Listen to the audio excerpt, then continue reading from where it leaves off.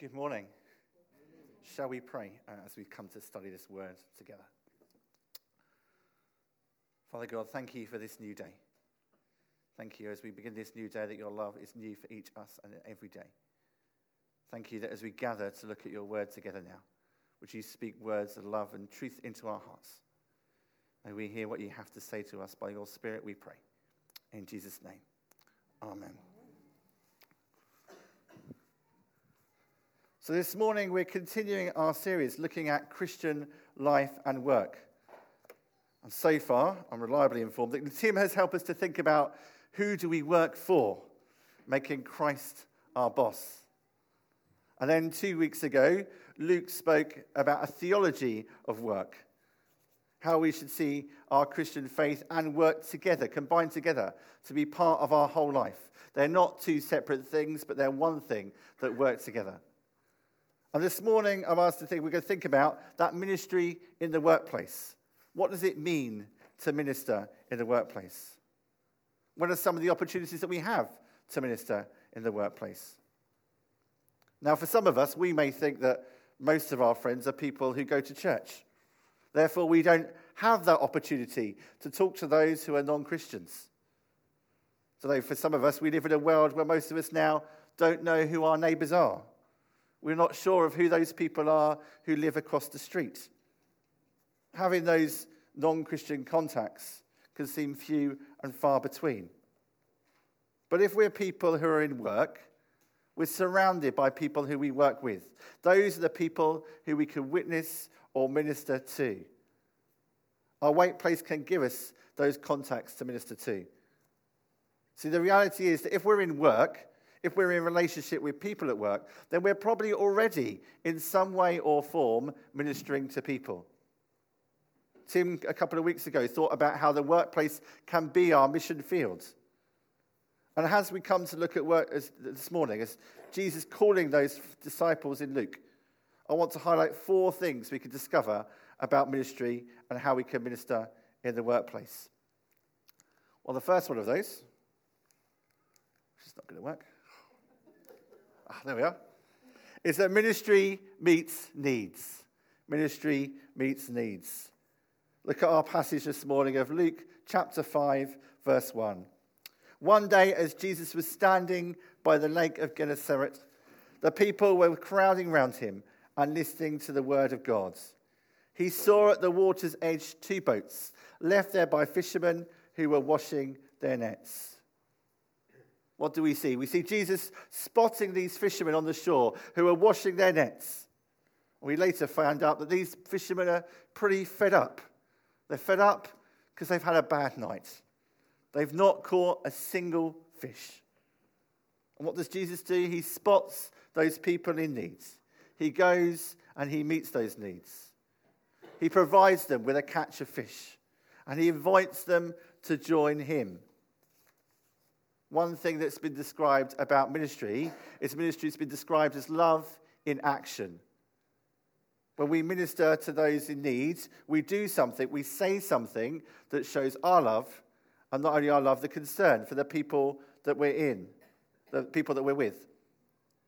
We heard, didn't we, from the passage that was read from Romans, in Romans 12, Paul telling people that love must be sincere, be devoted to one another in love. So Jesus met those needs. He showed love and care to this bunch of fishermen that he spots at the seashore. And how do we meet people's needs? How do we show love to them? Well, that may be to those people we're serving through our work. So those customers that we have, we may spot the need they have and able to show them love and care to them, to go that extra mile. People will spot when you treat them in a different way to others. They notice your kindness. And maybe to those work colleagues we spend time with, it may be listening to them, more of that later on, asking them how their day has been at the end of the day, giving time to them. Sometimes it's the little things that show we care about the needs of others that make all the difference. Jesus started by meeting the needs of those disciples. Secondly, ministry waits for the opportunity. Ministry waits for the opportunity. think often the danger as Christians is that we can think that ministering or witnessing to our colleagues and the people we're at work with means we have to charge in, tell them everything we know about Jesus, and instantly they will become a Christian. See, for many of us, if we're to think about how we became a Christian, it wasn't an instant thing. It took several conversations with people, several different events that led you to come in to make that decision. We heard about that on the passage with that Thy Kingdom Come thing earlier in that video. So powerfully put. God uses people in many different ways and at many different times. We just need to make ourselves available to be used in those times. And when is the right opportunity? When is it? Well, we see if we look what we're doing, Jesus did it. When did he wait for? He waited for the daytime. Look at verse 3. He got into one of the boats, the one belonging to Simon, and asked him to put out a little from the shore. Then he sat down and taught the people from the boat. When he finished speaking, he said to Simon, "Put out into deep water and let down the nets for a catch." Simon answered, "We've worked hard all night, Master, and haven't caught anything. But because you say so, I will let down the nets." Jesus waits until the moment is right. It's now daytime. The fishermen have been fishing all night and caught nothing. Now is an opportunity when he can help. When he can step in, he can meet their needs. He can minister to them and show them that love in action. See, for a fisherman to have been fishing all night, which I'm told is the best time of day for them to be fishing, and not to catch a thing, that's not a good day's work. Jesus uses that opportunity to witness to them. And we will have to be ready for when the opportunity comes up, making ourselves readily available for God to use us. I was reminded of a time 2 years ago when the first time we were going to get ordained. And we were sat in the chapel at Pleshy, and this was the night before we were going to get ordained. And Bishop Stephen came in to do his final, what he called his final charge, his final talk to us before the big service on the Saturday. And Bishop Stephen sat there and he said, "You've done the hard part. You've done all the difficult things. All you've now got to do is just turn up tomorrow. All you've got to do is just turn up tomorrow." And he said, actually, the whole lot of ministry often is just like that. Often all we need to do is just turn up. See, make yourself available. Just turn up and be ready for God to use you.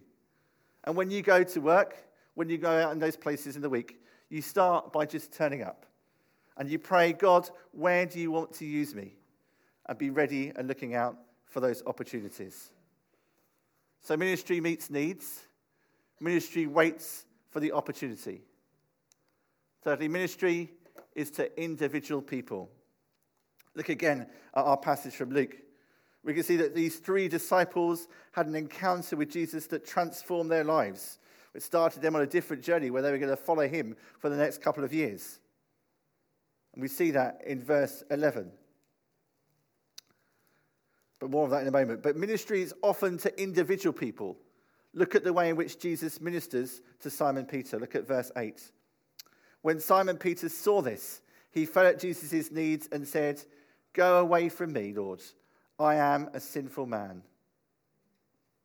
Simon Peter was so astonished by what Jesus had done, how he'd met their needs. And Jesus hears what Simon Peter said, and so he replies, "Don't be afraid. From now on, you will fish for people." Jesus speaks, he encourages Peter. Don't be afraid.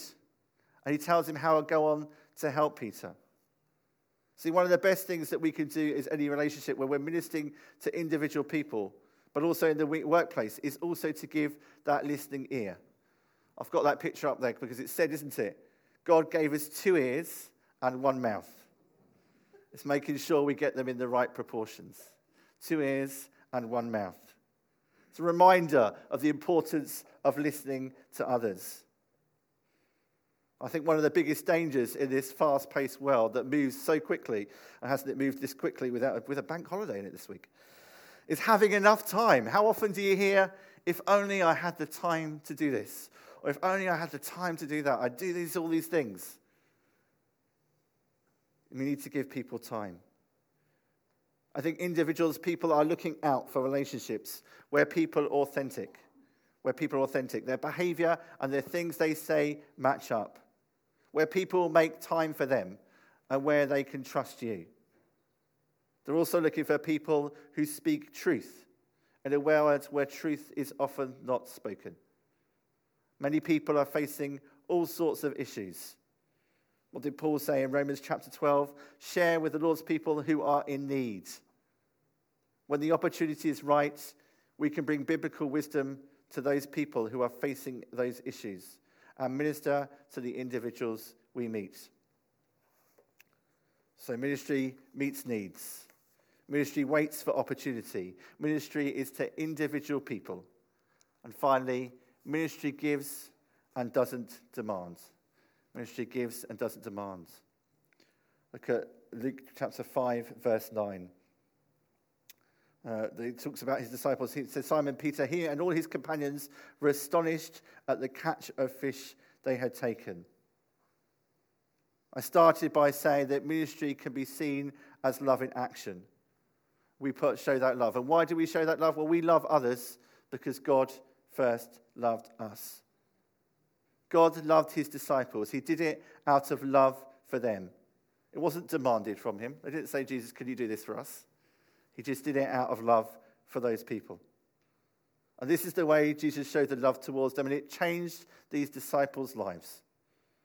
One of the ways that I described we could show those love to others earlier was to give out to people just out of the witness to the love that God has shown us. Not because your boss has asked to do it, but because of the love that God has shown you. Going that extra mile, letting our faith and love that is shown to us motivate us into the way that we give to others. And I think when we do that, sometimes people notice. They can sometimes notice a difference in our behavior. It makes them curious about why you behave in this way. See, ministering in the workplace can often be a good place to witness by non-verbal ways, more than verbal means. Perhaps leaving chocolate or cake in the staff room at the end of the week. Paul, is talking about practicing hospitality in our Romans passage. See, ministry is not about demanding, but giving, because of the love that God has shown us. So ministry meets needs. It waits for the opportunity. It's to individual people, and it gives and doesn't demand. But how do we make that happen? Well, firstly, by prayer. Praying for those opportunities. We heard, didn't we, Justin Welby Archbishop talking earlier about this being a week of prayer. Praying for those friends and people we know that we long to come and see Jesus. And that begins by us praying. A good time this week to be praying for those opportunities to witness and to minister to those people in our workplace, to those people we'll meet this week. But also praying for us to be able to see and hear as God sees and hears. For us to be able to look at people in the same way that God looks at people. And God may even direct you to those people he may want you to minister to. So that's the first way.